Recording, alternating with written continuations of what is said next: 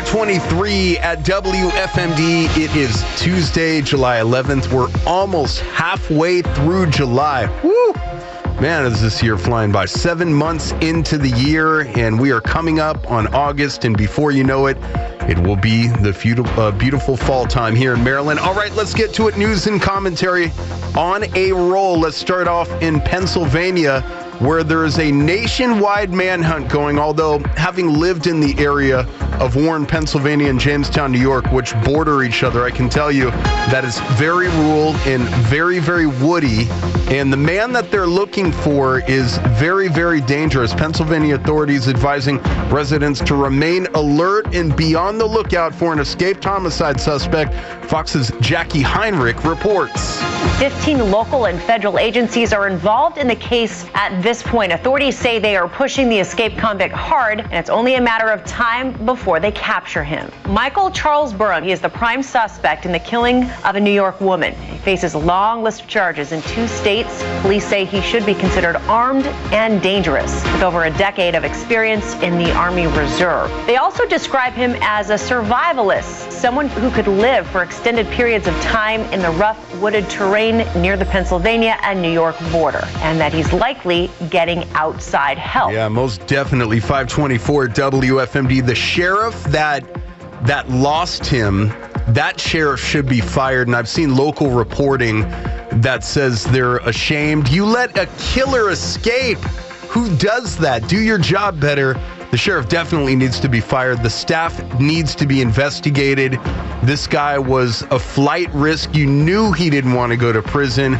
You look up the story and read it online more in depth. He's charged with obvious egregious crimes. 525 is your time. A famous rapper speaking out against Los Angeles' no bail policy. Matt Finn has more. Curtis 50 Cent Jackson, who has a previous criminal history himself, is making headlines over a rather simple comment about LA's new bail policy. 50 wrote on Instagram, quote, "LA is finished. Watch how bad it gets out there. Shaking my head." He posted that caption while sharing a clip from a Fox 11 LA report about the new no bail policy. Now, here in LA County, police are no longer detaining people for crimes like theft, shoplifting, drug use, vandalism, and many other nonviolent crimes. It means many people who are arrested for these crimes will be immediately released without paying any bail before their arraignment. The California judge who made the ruling implored law enforcement and elected officials to tell him why he should have not made the no bail ruling, but no one appealed it. All right, 50 Cent's not a dumb man. The policy was first adapted during the coronavirus pandemic to reduce the prison population. I have family in Southern California. Southern California is being ruined by Gavin Newsom and other prosecutors in woke cities around the city of Los Angeles, because LA is a big city with a lot of little cities in it. But the bottom line is this: Democrat-run cities are failing miserably because their policies just don't work. They're trying a nicer, softer approach with dangerous criminals, and you cannot coddle criminals because they will do what they do best, and that's commit crimes. WFMD time is 526. Let's get to it. 8 sluggers took their swings and had a chance for the Major League Baseball home run title on Monday. Fox's Eric Messersmith has more from Seattle. The winner of the All-Star Week event in Seattle was the Toronto Blue Jays' Vladimir Guerrero Jr., who hit 25 home runs in the final round, 2 more than Randy Arozarena of the Tampa Bay Rays. To get to the championship, Guerrero had to beat hometown favorite Julio Rodriguez of the Mariners 21 homers to 20. Earlier in the event, Rodriguez put on a show with 41 home runs in the first round, beating 2-time Derby champ Pete Alonso. The 41 homers by Rodriguez is the most all-time in any round of the event. The All-Star Game will take place at 8 o'clock Eastern Time Tuesday night. TV coverage on Fox. I'm Eric Messersmith, Fox News. All right, 527 at WFNB. I want to sneak this in because I like Vivek Ramaswamy, the 2024 GOP presidential candidate. Vivek Ramaswamy joining Fox News tonight with Piers Morgan to talk about the race and whether he can beat former President Donald Trump. I'm in this race to actually lead this nation to a better place than we're in today. I am also ahead of where Trump was, mind you, in June and July of 2015. That's where I am in this race. Okay. And so that's a big part of we're on the rise. I'm confident we're going to win, and I'm confident we're going to lead this country to a revival. All right. Florida Republican Governor Ron DeSantis remains in second place for the GOP nomination. Each Republican candidate will need at least 40,000 donors on their side if they're going to make it in the debate stage on August 23rd. That's it from me. News and commentary. I went over a little bit late, but hopefully you're more well-informed as you get down the road. Thanks for joining us on the Morning News Express, 528 at WFMD and WFMD.com. Rise and shine, Frederick. 930 WFMD Business Update. And yeah, he's back from a vacation. Chris Murray back on the Morning News Express. And Chris is the president of Murray Financial Group in downtown Frederick and the host of Your Financial Editor. You could hear that show Saturdays right here on WFMD. Chris, welcome back. It's good to talk to you, man. Market started the week in a positive fashion on Monday. Yeah, good morning. Thanks, Ryan. It's good to be back. We started off on a good note. The Dow was up 209 points. The S&P 500 up 10 points. And the NASDAQ up 24 points. So, kind of like we said, a good start to the week. Things are a little mixed so far this morning and fairly quiet with our futures. I didn't realize how short Janet Yellen was until I saw her with, I think she was shaking hands with Xi Jinping in China the other day, but she was running to Xi Jinping like, I've got some goodies for you, just cowering down, not showing United States pride or strength at all. And now she's commenting on the recession. What's this bureaucrat saying, Chris? Yeah, and, just to follow up on what you said, also a lot of embarrassment and people talking about her bowing to a Chinese Communist Party official. Obviously that's something that we don't do, but she did, so that was rather embarrassing. But she was talking about the recession, saying, quote, not completely off the table. So before her and Biden and so many others in the administration and talking heads in the media had said, that absolutely there's not going to be a recession. We just don't see it. They were saying things like that. And now, of course, she's admitting that it's not completely off the table. Part of that probably was because of the poor jobs report that came on last Friday. Obviously, it was underwhelming. And you look into some of the statistics, and it was bothersome. And people still are worried about another recession. And I say another because, those folks that I mentioned never acknowledged the recession that we had last year in the first and second quarter. Yeah, it's just like every other Democrat I've ever worked for or been around, always cowering, always bowing down to something, standing for nothing. Some big tech stocks are hitting new highs this morning, Chris.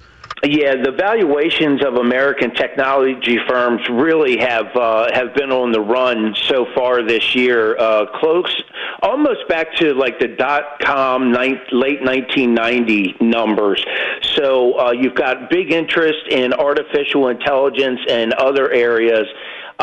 So you've got a lot of these tech companies that are trading at what they call a 54% premium to the market, much higher than the historical average of 26%. So you look at Apple and Alphabet, the parent company of Google, and Amazon, NVIDIA, Microsoft, and others, they really have been pushing the gains so far this year in the stock market. Now, in all fairness, they got, waxed pretty good last year. It was a terrible year for the tech-heavy NASDAQ index, but you are seeing these companies push higher with their stock price. At the same time, as we've mentioned, letting a lot of people go as far as their workforce. It's 5:52 at WFMD. We're talking to Chris Murray, who's back on the Morning News Express, and we're grateful for that. All right, Chris, so there's more bank regulation coming. Is this a good thing or a bad thing? I think it's a bad thing. It's because it's the reaction because of the bank failures earlier this year. And like we pointed out, if the regulators had just been doing their job, and enforcing the rules that are already on the books, we wouldn't have had that issue. And now, of course, the response is, let's add more regulation. Let's do something just to do it. So the Fed Vice Chair for Supervision, Michael Barr, said that he's pursuing multiple regulatory initiatives that, is going to impact banks, which means it's going to impact bank customers. So it's just that terrible reaction. Let's do something. Let's pass more laws. Let's pass more regulation and more red tape where we know that doesn't work, because if it did, it wouldn't have happened in the first place. Yeah, absolutely. Chris, so I just read a story, very interesting, about the New York Times eliminating their sports section. Now they're partnering with a website called The Athletic, which they purchased for, I think, $550 million last year, and that's a subscription-based model. What are your thoughts on some of these tech companies with these massive layoffs and what's going on in the media with Disney laying off all these ESPN people? We're in pretty difficult times, aren't we? Well, yeah, and I mentioned about the tech sector being at the forefront as far as layoffs, but it's really in every sector that you look at, and that's what the companies are having to do because of backlash, and, they're not getting the revenue that they're used to. So obviously the easiest thing to do is to cut jobs and overhead, but what they really should be doing, should be doing first is changing their message and getting back to just providing, a service or a product for their paying audience. Yeah, it's interesting when publications or outlets try to impose their political beliefs to the 10th degree and try to water down what they're actually, how they were actually created. They start losing people, and a brand not staying true to its original content, like Disney, is a recipe for failure. Yeah, exactly. And I think they said Disney's 4th of July numbers were down to, numbers they hadn't seen in like 10 years or so. Yep. So they make these excuses and say that whatever it is, it's the weather or, you fill in the blank. But really, it's just their message, and they've gotten off the rail. Most definitely. All right, Chris, what are you watching today? We have the NFIB Small Business Optimism Index as everybody gears up. The end of the week, we'll be starting a brand new earnings season. All right, Chris, great to have you back. Thanks for checking in. We'll talk to you next hour.